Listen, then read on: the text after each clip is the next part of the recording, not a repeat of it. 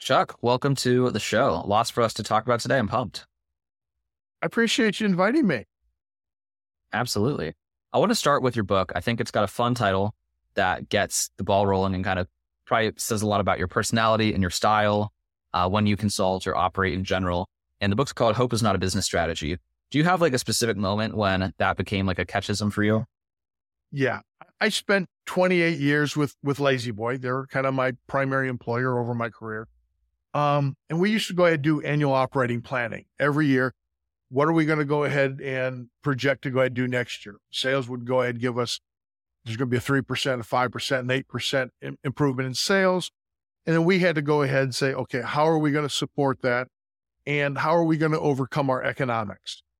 Because realistically, we knew our suppliers were going to go ahead and raise prices. We knew that, there's going to be a certain cost increase because we wanted to go ahead and be able to give raises. So, that was kind of all our economics. And it would be all of a sudden, it would come down from the executive. You need to save $750,000 next year. Well, nobody was excited about doing our annual operating planning. And they'd be like, oh, well, do we really have to do it? I said, yes, because, we can't just go to our executives and say, well, we hope to achieve this, but we have no plan. We have no details. We have no improvement projects. We have nothing that supports it, no foundation.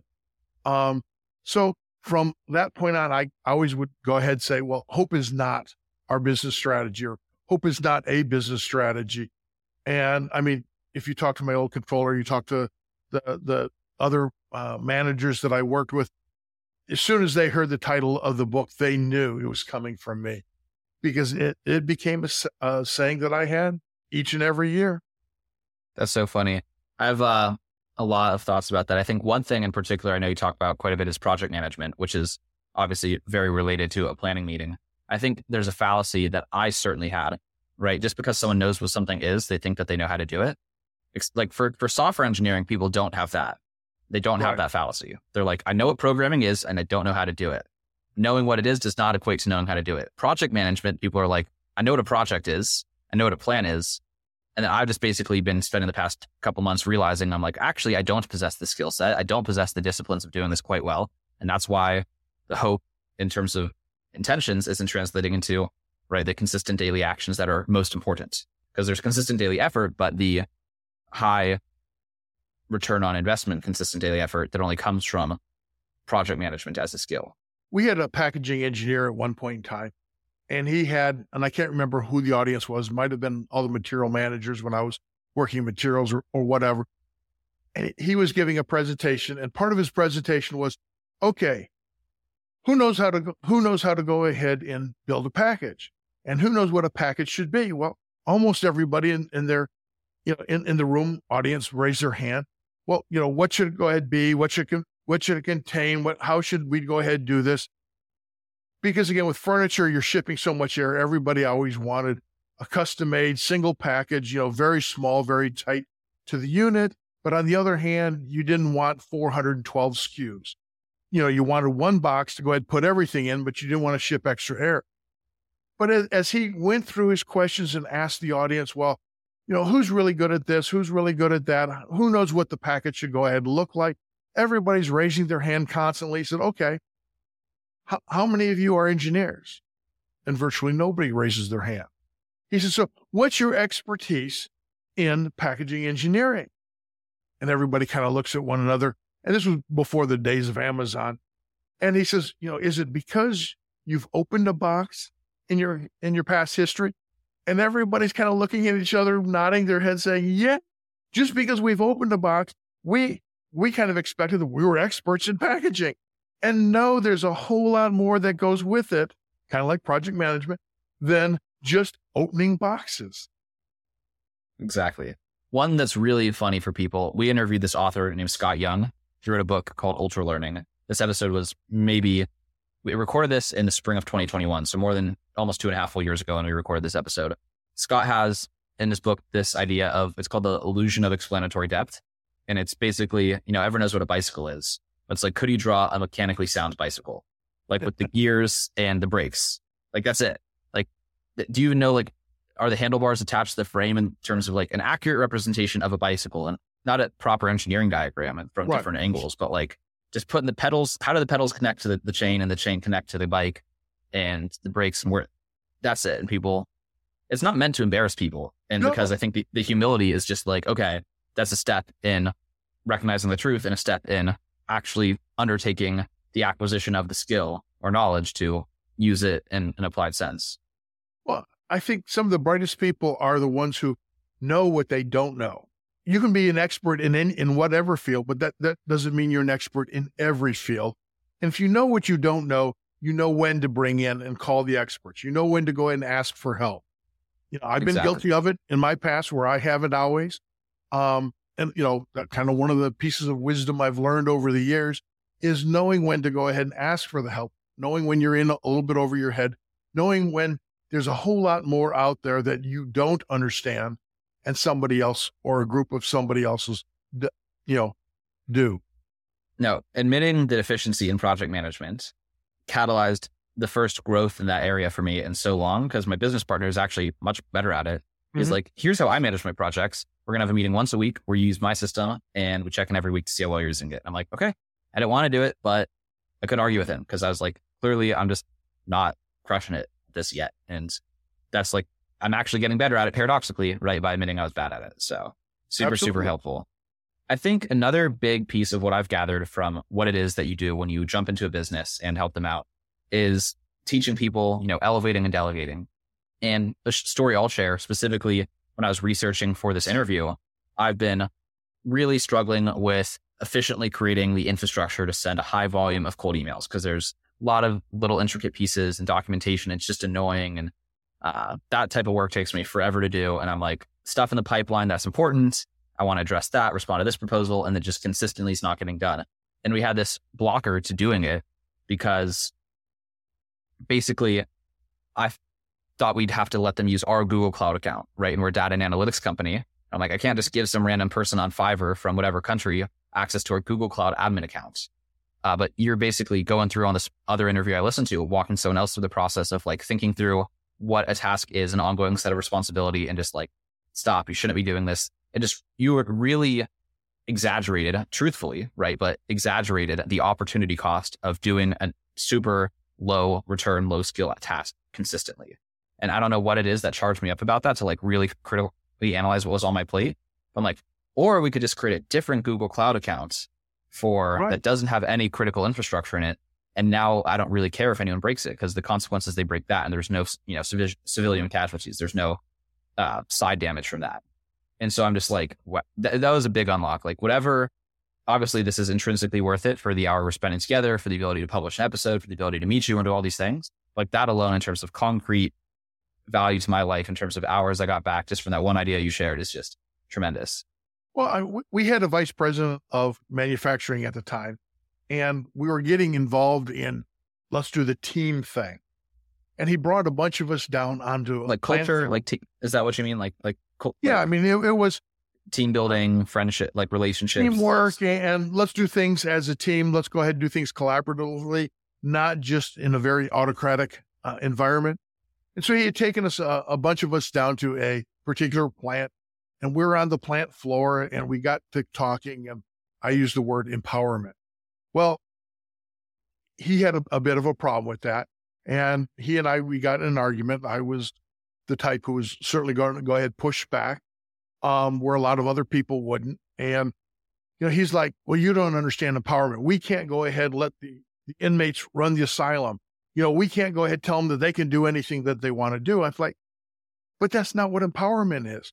Empowerment is we go ahead and we give them this box, and within this box, they can do whatever makes the process more streamlined, more efficient, more effective, that improves quality. Now, can they go ahead and go a little bit outside the box? Probably.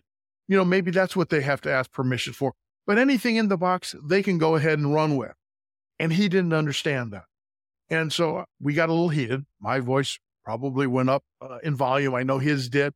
And when we were done, I looked around. There wasn't anybody else in this finishing room except he and I. But I think he learned from me that empowerment, is a little bit more than just letting the inmates run the asylum. I learned from that, yeah, I probably should go ahead and have a little more respect for, the title, for the experience that he had. But I think realistically, we came together and learned something from one another that, one, it's a great story for me to go ahead and tell. But I think he learned that, yes, he could go ahead and empower people. He could empower teams and not have to worry that the inmates were running the asylum, because you're not giving them the keys to the entire kingdom, but you may be giving them the keys to this room and saying, go fix it, make it better. And as a company, we move forward because of that. Exactly. That was the hidden assumption, right? It's all or nothing. Absolutely. They either have my decision, they give them any decision-making power, gives them the ability to overrule me on anything. It's like, right. That's not what I said at all. That's what you heard, but that's not what I said. So exactly. And I'm like, to be able to segment that and create some boundaries, that total catastrophic failure does not lead to anything bad happening. Right. It's like the worst performance, they steal everything. And I'm like, there's just, it's fine. It's okay, because we drew a nice box appropriately. Well, we limit the authority, but we give them enough authority where they can go ahead and do their job and they can make improvements in their job. I was taking over a plant at one point in time, and, you bring everybody together. It's kind of meet the new boss type of thing. And in the conversation, I told them, it was a very physical, demanding plant. We were cutting plywood. So they're taking sheets of plywood, they're flipping it, they're putting it on the router, they're taking off parts. It was dirty, it was hot. I mean, it was a tough job. And I told them that, while we need their muscles to go ahead and do the job, what I wanted more than anything else was their mind. And they're like, Chuck, we've never had anyone say that. We've always just said, we've always heard, we just want your muscle. We want you to go ahead and do the job, do the job, do the job. But I said, nobody, well, I want to go out there and I want to learn what you do. I will never be as good at it as you, because you're doing it 8-10 hours a day, 5-6 days a week. There's no way that I'm going to build that muscle memory. I'm going to go ahead and understand what shortcuts that you're learning to go ahead and take to be more efficient, to be more effective.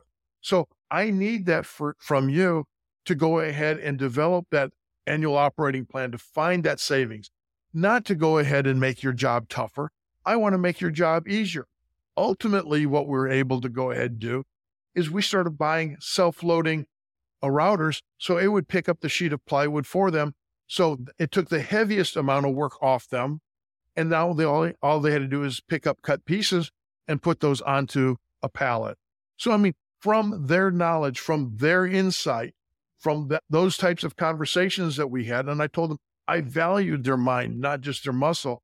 They were able to go ahead and say, well, the biggest problem in our job, or the biggest obstacle, is having to pick up that sheet of plywood X number of times a day, over 8 hours, over 10 hours, whatever, and do that and be able to go ahead and recover that night and come back and do it again the next day. Exactly. Are there signs for kind of proactively catching that? Because kind of on my same story here, on meeting earlier today, I was like, there's no way I'm finishing this in less than 25 hours. And that was kind of like I was like, and this is not worth a week of effort to do. But I was just like, I guess it needs to be done. Like, so that for now, I'm kind of like, okay, anytime I say, there's no way I'm going to get this done in less than X hours, it's like, okay, then don't, right? The solution is to don't do it. The solution is to find a way to go buy it. And are there similar kind of clues, or whether it's just like subtle things people say that help identify, like, this is about to be a major thing that no one's questioning the ability to just buy the one piece of equipment that solves the hardest part of the job and lets them focus on other things? Well, I mean, what causes you the most pain? If you had a magic wand, or if you had unlimited resources, what would you do to go ahead and change this process and make it easier for you? And ultimately, talking to the people who have to go ahead and do the process, and they're doing it repetitively, whether it's once a week, or once an hour, or once every 30 minutes, they're the ones who are going to come up with it. The problem is, it's like handing somebody a blank sheet of paper. We as humans are horrible with a blank sheet of paper. I mean, while it's fun, and if you're creative, you can do a lot of things with it. Most people aren't great with a blank sheet of paper. So sometimes you have to go ahead and say, well, looking as an outsider, I would say, change this. Oh, no, you got it wrong. Exactly. People are great at criticizing and saying, well, let's tear apart the idea. So when I go ahead and offer ideas like that, it's not because it's the end all be all or it's the perfect idea. Sometimes it's just the seed to go ahead and start the conversation. And I have no problem being wrong. It's not an ego thing anymore. So, I can set that aside and go ahead and tell me where I'm wrong, and then go ahead and tell me where you're right. And let's go ahead and walk through that, because it's from that little seed we can go ahead and generate what's the improvement. Yeah. There's a lot of pragmatic psychological wisdom in these kind of intervention techniques, I feel like. Mm-hmm. Did you have because you're basically saying people don't like blank paper or the, scenarios that resemble blank sheets of paper. So I overcome that, psychological truth by arbitrarily interjecting an idea, even though I know it's not necessarily good, because it solves that problem, right. It gets momentum going, and that's pragmatically what matters. And same kind of thing with parameters. It's like people want the illusion of authority, and it actually doesn't matter how much to some extent it does. But what's more important is the illusion of authority and the sensation and the feeling more than the actual breadth of authority. Was all of this just kind of, school of hard knocks, just long career of just doing it and just not being effective at something and being like, I'm tired of not being effective at this particular thing? Or did you have you go through like an MBA or something that kind of was just like this, like maybe a specific mentor? What was your kind of acquisition for all these tools in the toolkit?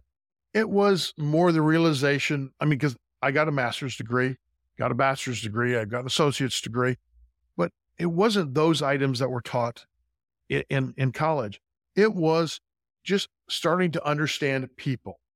And I think that's a big, big aspect of leadership, is understanding and having a love for people. And again, I'm not an extrovert. I am not the person, if you throw me in with a bunch of people I don't know, I'm probably the guy sitting in the corner because I can't make small talk. But if we can get to a subject that I can relate to, I'll talk your ears off. So, it was just over the years of being in projects, being on teams, working with others, looking at a couple of great HR managers that I'd had over my career and seeing what they do and how they go ahead and function.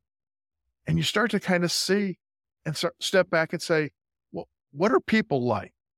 And, again, as a production manager, I learned my job really wasn't doing a whole lot of the production. It was understanding the process, but more than anything, probably 70%, 80% of my job was understanding the people, having the conversations, walking the floor, and walking the floor with a purpose to go out and talk to people. Hey, how's your job going? And really caring about it. It wasn't, hey, how's your job going? Okay, I checked that box off. I'm going to move on to the next person. It was, really understanding and wanting to know how their job is going, what we can go ahead and do to make an improvement. Why?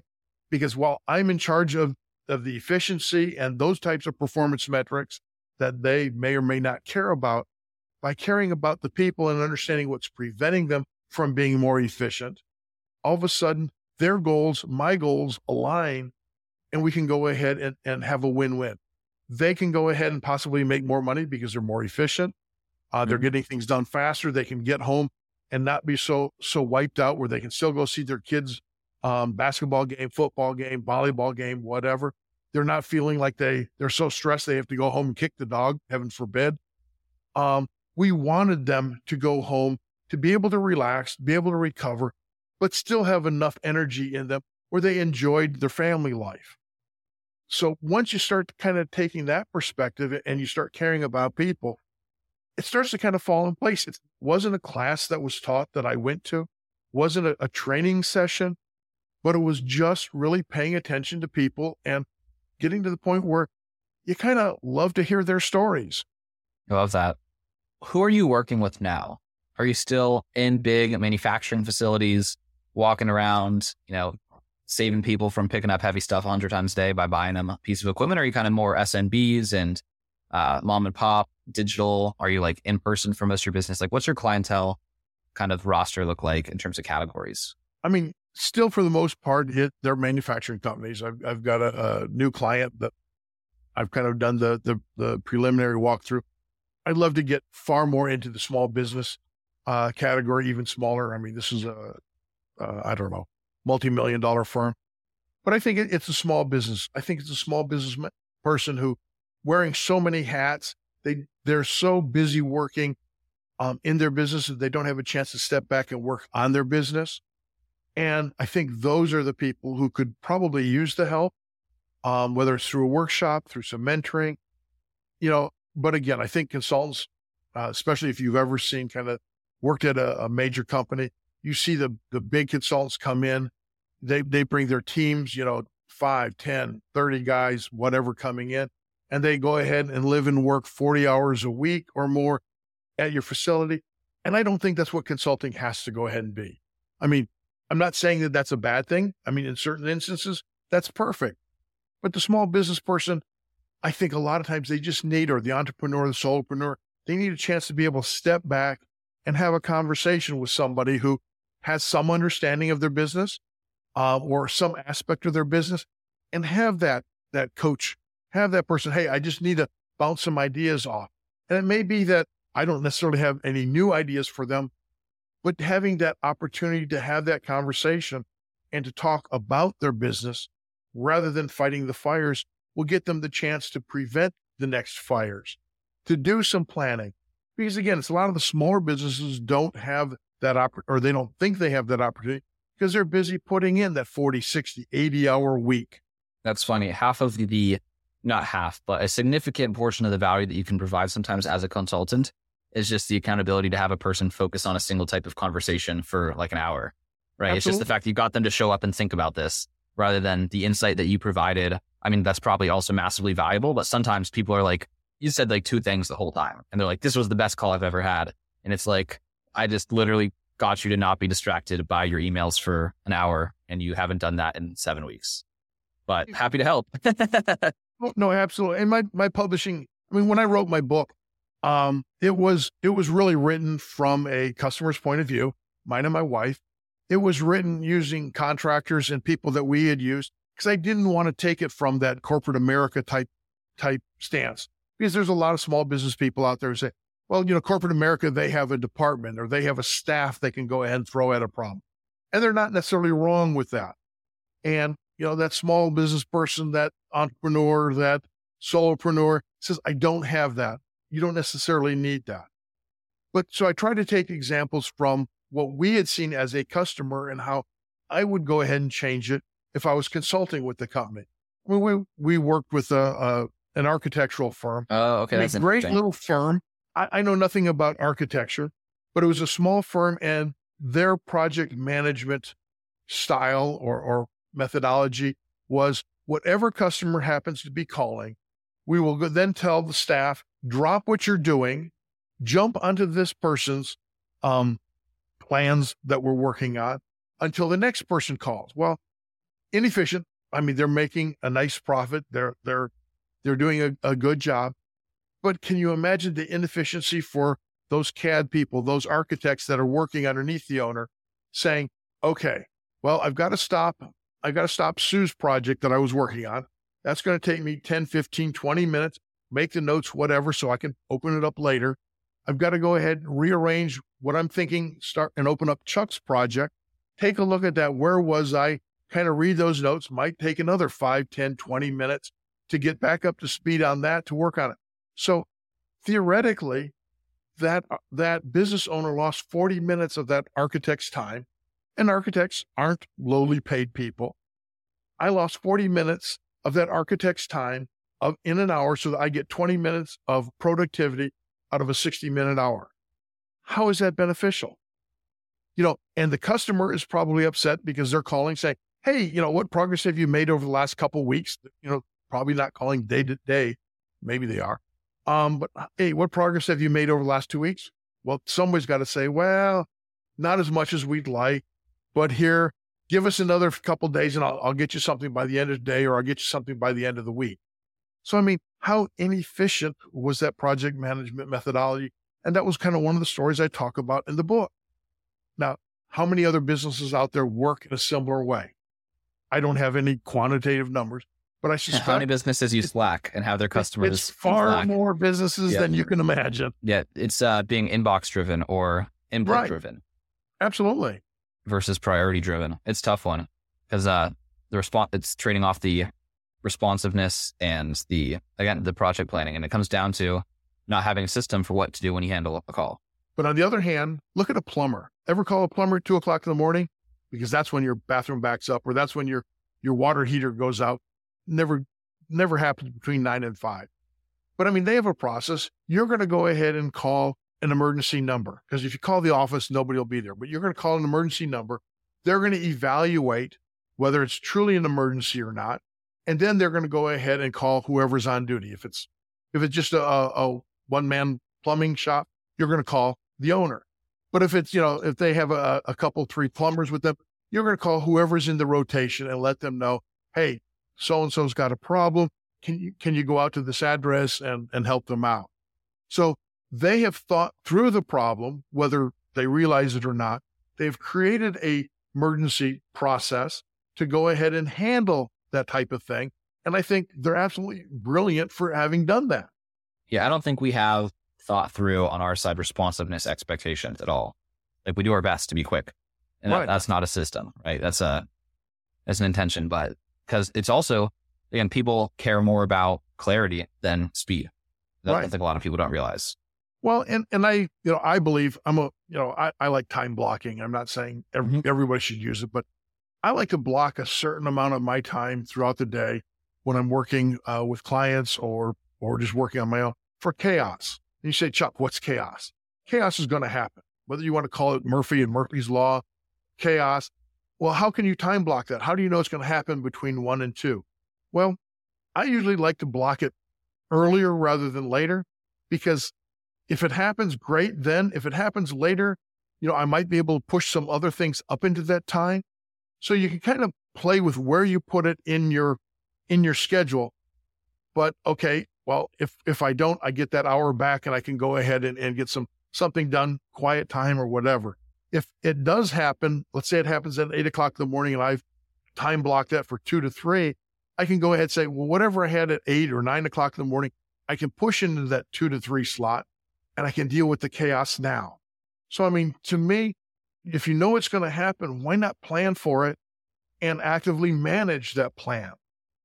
And that can also help you become far more responsive in the cases where you have to be responsive. Tell me about the motto about positivity being contagious. I mean, who wants to work with a whole bunch of people or even one individual who's just always down? It's going to rain today. It's going to storm. I don't know if we're going to have floods. Well, okay. And that might happen. But if now everybody's thinking about the negative things, then, that's all you're going to go ahead and see. One of the things I worked for quality for a period of time. And because quality is always dealing with defects, they're always dealing with the bad kind of side. You kind of start thinking of all these negative things, but you have to say, well, wait a second. We're looking at the negative only to get to the positive, because what do we want to be? We don't want to be the fireman. We don't want to be the person who has to run out and put out the fire. What we want to become is the fire marshal. How do I go out ahead of time and put out and prevent the fire so I don't have to put it out? So there's no risk of life. There's no risk of life or limb to anybody. But yet we as a society, we put that fireman up on a pedestal, as they should be, because they are taking the risk.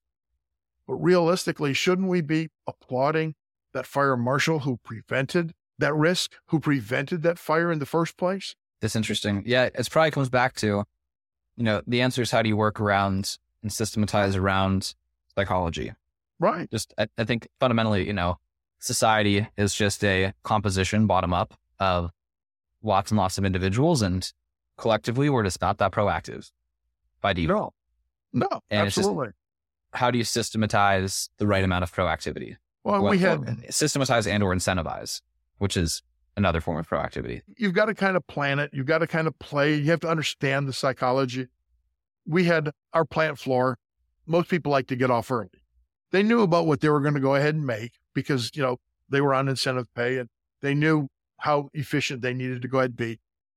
But they always liked to get off early because it was a chance to spend time with their family. It was a chance to go ahead and spend some of the money they'd earned, whatever.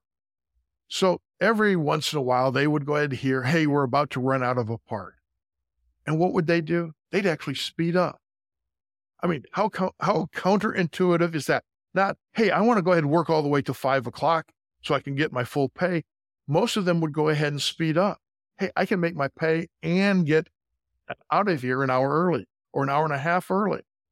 So once in a while, we might go ahead and float the idea out on the floor. Hey, we're about to run out of a part, to go ahead and play on that psychology. When we knew we had plenty of them, they might not be in the right location because we needed that little boost of productivity. They needed that incentive to go ahead and get them a little bit further. Now, none of them had made plans to get off any earlier than the 5 o'clock or whatever time the shift ended. So realistically, maybe not. But if they could get the work done a little bit early and we didn't run out of parts, again, it was a win for me as a production manager because we made our goal, or we made a little bit beyond our goal. And it was a win for them because they might go ahead and get out a little bit early. So again, playing those games, and I do it to myself. There are things I don't like to do. Well, if I do this, I'll kind of reward myself by that. Yeah. So sometimes it's just playing with psychology in order to go ahead and get things done a little more effectively, a little more efficiently. What do you think that people outside of manufacturing should learn from manufacturing? I think one example, right, in manufacturing, input-output pairs between effort and value are extraordinarily clear, right? Which is why it's super easy to, not easy, let's say, but easier to identify bottlenecks, and just more attention is, there's just certain systems that are standard in manufacturing that because of this simplicity of the input-output pair of the business. Right. What are other things you think that, and maybe you can tell me if you disagree with that theory I just came up with, but what other things do you think kind of non-manufacturing businesses are missing out on or should learn from the manufacturing businesses? Because it sounds like there's a lot of what you do is kind of taking principles learned there and of course applying them there, but also everywhere else. I think there's a couple schools of thought that have been used very well in manufacturing. I mean, lean is one, and lean is really about defining everything based on what your customer values and getting rid of anything that doesn't create value for the customer, other than things that you have to do. I mean, there are regulations and that kind of thing. Kind of also continuous improvement. And we would go ahead and see, manufacturing would say, okay, we've got to go ahead and save $750,000 next year when we're doing our annual operating planning. Well, HR, how much are you going to save? What? We don't have anything to save. So you're saying every one of your processes are perfectly efficient. Well, no. Accounting, how much are you going to save? What? We're just a scorekeeper. But again, you provide a product, whether that's monthly, weekly, quarterly type of financials. Are you doing that as efficiently as you possibly can? Or are you looking at ways to improve that? But again, those concepts, leans, continuous improvement, are so focused on the manufacturing floor that they're not applied throughout organizations. I mean, there are certain organizations who do that phenomenally, and we read about them. I mean, the Toyotas and that kind of thing. But I think most organizations don't go ahead and apply those types of mentalities to the non-manufacturing functional areas. And I think that's where there's a huge loss in efficiency, a huge loss in productivity, a huge loss in effectiveness. Well, I have all these regulations. Okay, how do we overcome them? We had an HR manager. Every quarter, the executives would come down and we'd have to give a big presentation, and we'd go through the manufacturing aspects. We'd go through the accounting aspects. We'd go through the HR aspects.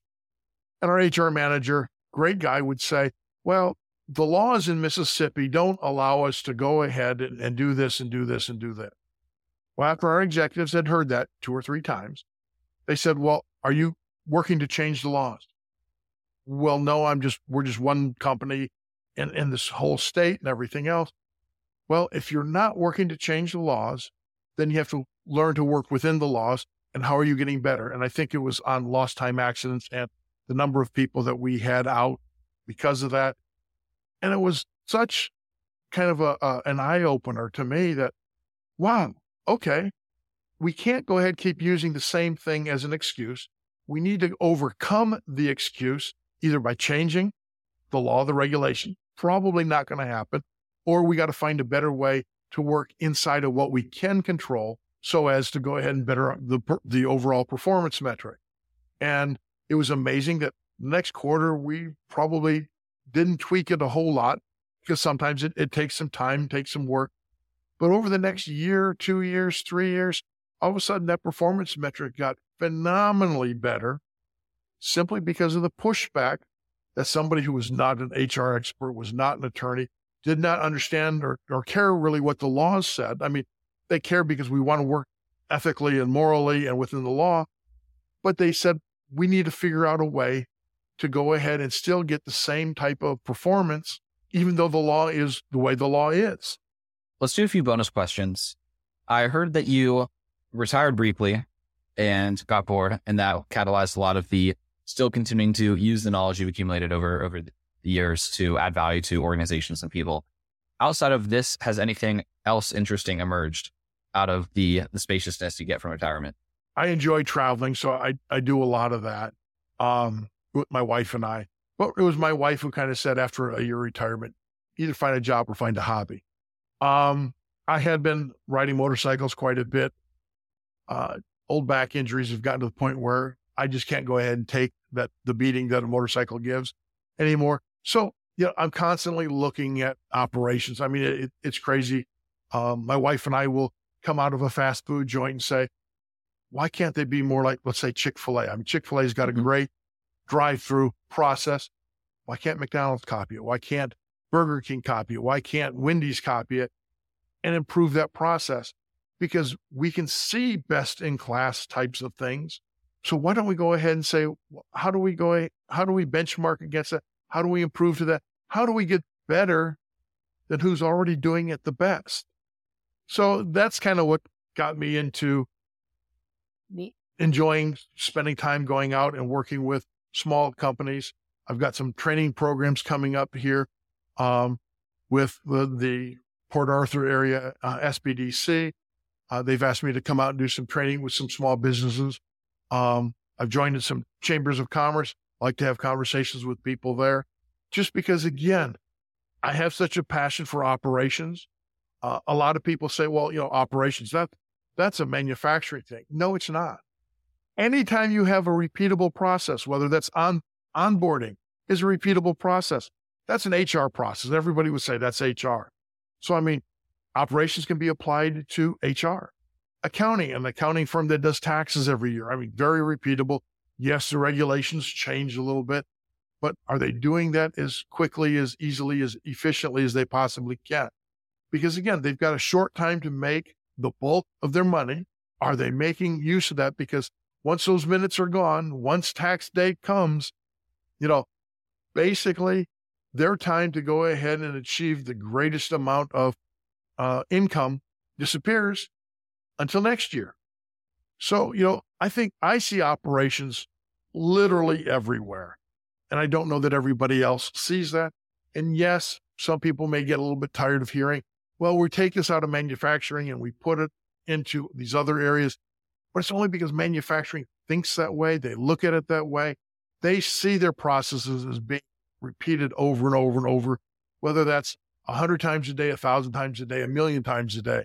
I see that in a lot of other opportunities. I mean, a contractor putting in a pool.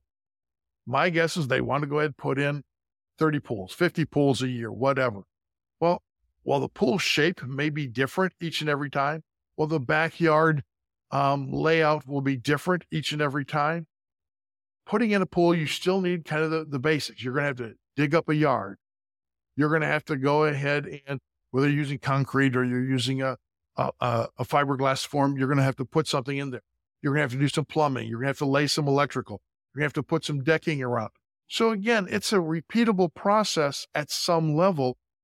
Why wouldn't you go ahead and make it a repeatable process and create your performance metrics around that and go ahead and see how much efficiency you can go ahead and get? And if you know that you're going to get so many customers, and you're going to go ahead and need a decking crew every week to go ahead and do a deck at a different location, why don't you plan for that? Because does the decking crew really care which location they're doing their decking at? No. They're a subcontractor, possibly. They just want to know that they're going to have work to go ahead and give their people, and it's going to be work that's going to take a day, go ahead, fill up the day or most of the day or whatever else. And what else can they go ahead and work in? So again, I see repeatable processes nearly everywhere. And that's what I challenge others to go ahead and look at. because that's what we can go ahead and improve. I have two more questions for you, and then we'll wrap up. If there's a most common mistake that you see, whether it's related to operations or project management, that you see entrepreneurs time and time again continue to make, maybe it's something we discussed, maybe it's something new, what would that be? I guess probably the biggest thing would be planning, because most entrepreneurs get so busy working in the business that they don't have a chance to step back and work on the business. And it's true whether you're a small company or a big company. One of the things I remember very vividly, we had a tornado hit a manufacturing plant. It was a plant that produced those wooden parts for all the other plants. So the impact was going to be huge. It was going to impact our customers. It was going to affect our dealers. It was going to go ahead and affect our consumers. We didn't have a plan for it. And I got the call after we told them, hey, tornado hit. We're now on site, and this facility is going to be unusable for probably about 6 months. They're like, you've got to find a way to go ahead and fix this, or you got to find a way around this. I said, well, you're right. Can't do it today. Give me 3 days. Let me come up with a plan for you. I kind of think I understand your expectations. Don't go ahead and let everything shut down. Let's go ahead and take care of our employees. Let's go ahead and take care of our suppliers, because they're going to be wanting to continue to honor the contracts. Let me assemble a team to get the right people together. Give me 3 days.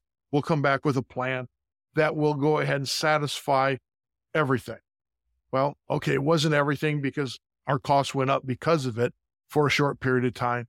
But realistically, by assembling that team, by doing a plan, we could then go ahead and say, these are our performance metrics. This is what we're going to do going forward. And that was a contingency plan. From that, they learned, well, all the other plants needed contingency plans for different emergencies. And I think the benefit of planning is, even if you never use it, you've had a chance to think through option A, option B, alternative C. And in your decision-making in something in the future, you're going to say, well, I could take bits and pieces of what I'd kind of planned for alternative C and apply that to this situation, because there's some similarities, and you've already made decisions. You've already done some planning. You've already started to look at what are the pros and the cons. What's the cost benefit? Maybe not perfectly, but because you've had a chance to work on the business, you're going to be a whole lot more successful. Definitely. I'm a sample size of one, but I'll endorse that as a great answer, as a common mistake. I think that, it's a very cliche thing in kind of entrepreneurial circles and business book circles, the idea of sharpening the axe or chopping the tree. And I feel like lately I've just been, planning is very much so sharpening the axe, right? It's saying I'm going to take 3 days to plan my response to this, rather than you going in there as one person with one pair of hands trying to clean up the rubble of the business, right? Right. And because you could just that could be your reaction, could just be like, well, I'm here, I got a set of hands, let me just start clearing the rubble. But then 3 days later, you're like, you've realized you've moved, like, because the building's a huge thing and you're but one person, versus actually spending the time thinking really high level and strategically. So all of this has been very applicable to me, and I'm sure several others listening to this who find themselves really in any category, because again, like you said, thinking across all the functions of your business, right? So even if you're super systematic, let's say about lead generation, I think a lot of people realize that you need to be systematic about that if you want a predictable pipeline, but they're not systematic, like you said, about onboarding, about accounting, about really virtually any function. So even if you've been a great planner at, let's say, like the most fundamental input output pair for the health of your business, leads and appointments and deals, let's say for a service business, maybe you have not thought that way about anything else. So really appreciate your time, Chuck. My last question is just, who should be reaching out to you if they enjoyed what they heard today? Love to go ahead and have a conversation with just about anyone. But if you're having problems and you're seeing your performance isn't where you want it to be, if you're seeing turnover in your business, if you're seeing that you don't have enough time at the end of the day to go ahead and even breathe, those are big indicators that say, meet with a consultant, have the conversation. While I certainly want everybody to come call me, I understand there's a lot of other consultants out there, but I think it's really good to have a coach, have somebody you can bounce some things out. It doesn't need to go ahead and be $1 million type of coach. It doesn't need to be a huge organization, but find somebody you trust and bounce those ideas, somebody who has a little bit of experience. I think there's a lot of retired, semi-retired people out there who would love to go ahead and have the conversation. And I'm certainly one of those. Amazing. Well, this has been great. There's tons of applicable ideas and call outs and things that I need to take some time thinking about, and this, including the thing I mentioned right before we'd started, which was figuring out how to get that thing off my plate so it takes like an hour instead of 25 hours. So tons of value here. Thank you so much, Chuck. Really glad that we were connected through this process. And thank you again. Thank you.